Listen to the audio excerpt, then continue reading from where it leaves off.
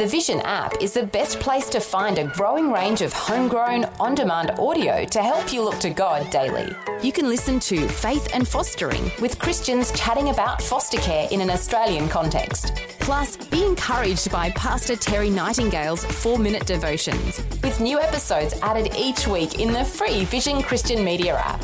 If you don't already have the app on your smartphone or tablet, download it now from vision.org.au/app. Vision.org.au/app. Vision. Audio on demand from Vision Christian Media. Jesus was born in a stable, slept in a manger. Well, we know that. We've seen the pantomime, sung the Christmas carols, but this little baby in a manger tells us something. He tells us what God is like. Hi, I'm Bernie Diamond, and welcome to the program today as we take another look at Christmas from a different perspective. There's a man that I've worked closely with over the past 3 years. In fact, God has achieved so many things through him. It's utterly amazing. He and I, we're like brothers. Day after day, we collaborate and work together for God. Only thing is, we've never actually met. His name is Joseph, and he lives in Rwanda. I live in Australia. We were introduced by a mutual colleague, and we've worked together in ministry all these years over the internet, by email. And the relationships developed, and today millions of people hear this program in the Democratic Republic of Congo and in Rwanda because of this man, Joseph. Can I tell you something? I can't wait for the day that he and I meet in person. I'm looking forward to just sitting and talking with him for hours and hours on end. He is such an amazing young man, and it's so frustrating that I've never had the opportunity to meet him face to face. And you know, my hunch is that that's what Christmas is about. We can talk about God and read his word, the Bible, and pray and see him at work in our lives, but there's nothing like meeting him in person. And that is what Jesus is all about. For centuries, see, God spoke to his people Israel through different people and in different ways. That's how the writer of the New Testament book of Hebrews starts out. Have a listen. Long ago, God spoke to our ancestors in many and various ways through the prophets. But in these last days, he has spoken to us by a Son, whom he appointed heir of all things, through whom he has also created the worlds. He is the reflection of God's glory and the exact imprint of God's very being, and he sustains all things by his powerful word. This week, we're working our way through a series called Why Christmas? Well, why Christmas indeed? A bunch of different reasons, I guess. We've been looking at them over this week, and we'll be doing that again next week on the program. Today I want to look at a really practical reason for Christmas. Jesus is God in the flesh. Jesus is God who walked and talked and related to us, God who became one of us. I reckon that's huge. The writer of Hebrews tells us that. Sure, it's great that God talked in many and various ways through the prophets and the like, but there's nothing like meeting God in the flesh, God in person. You can write an email, you can write a letter, you can send an email, you can see how people perform and behave and deliver from a distance, but there's nothing that can replace a personal meeting. Nothing can replace seeing them in the flesh.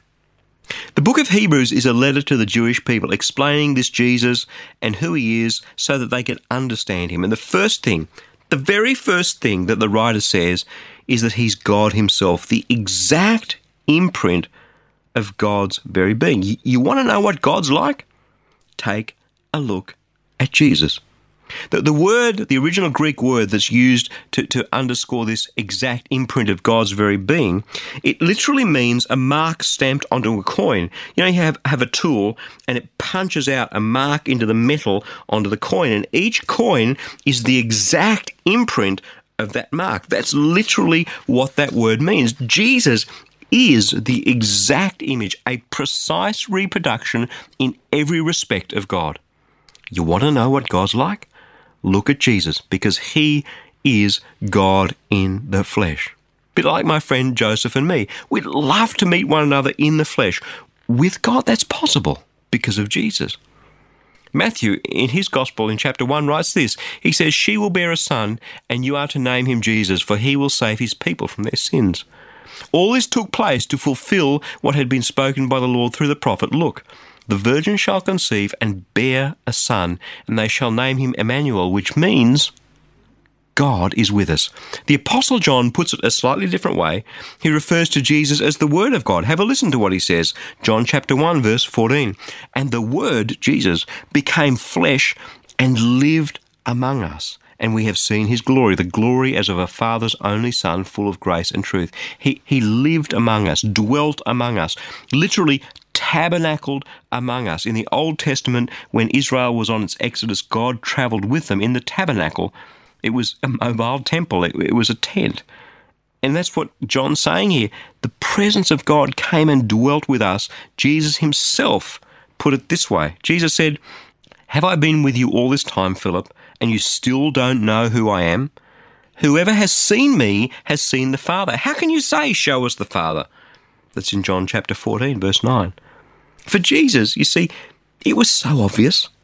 And I think it's easy for us to miss the obvious.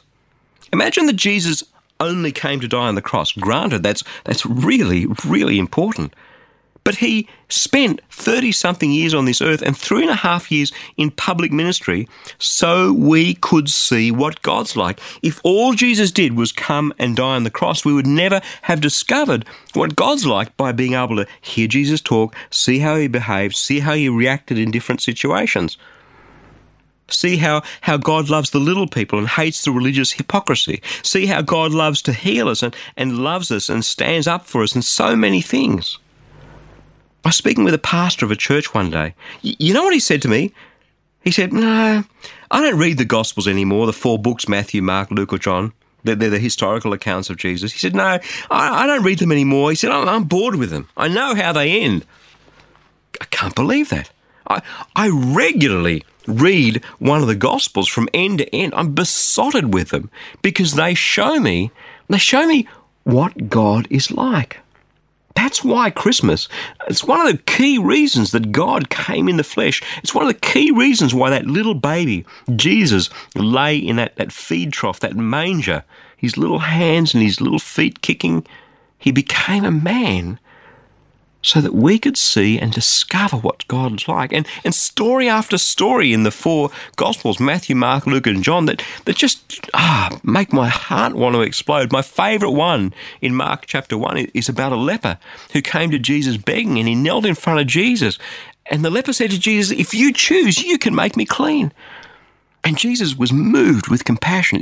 He stretched out his hand and touched this unclean leper and said to him, I choose, be made clean." And immediately the leprosy left him and he was made clean.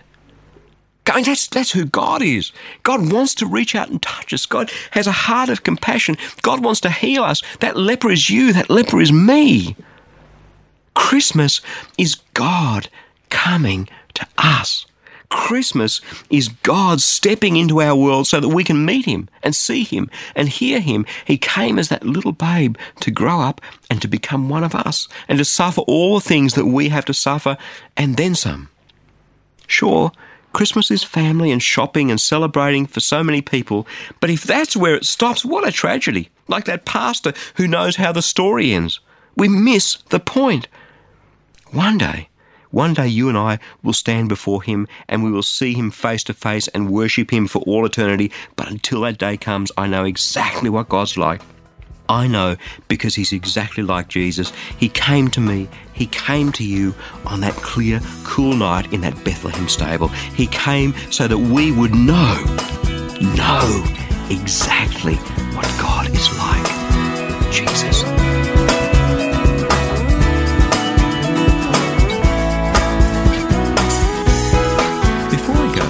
I'd like to remind you that if you have a prayer need, we would love to pray for you.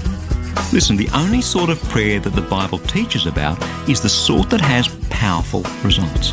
Just let that sink in. The only sort of prayer the Bible teaches about is the sort that has powerful results. So if you'd like us to pray with you, in fact, if you'd like our whole prayer community to pray with you, Stop by online at powerfulprayer.org to share your prayer request. It's completely confidential. Your name won't be displayed.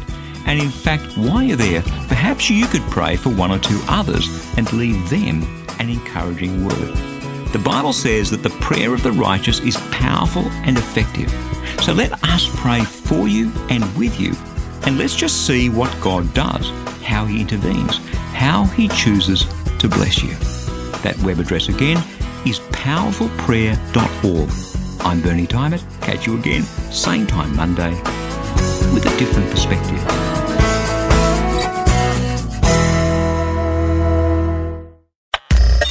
Thanks for taking time to listen to this audio on demand from Vision Christian Media. To find out more about us, go to vision.org.au.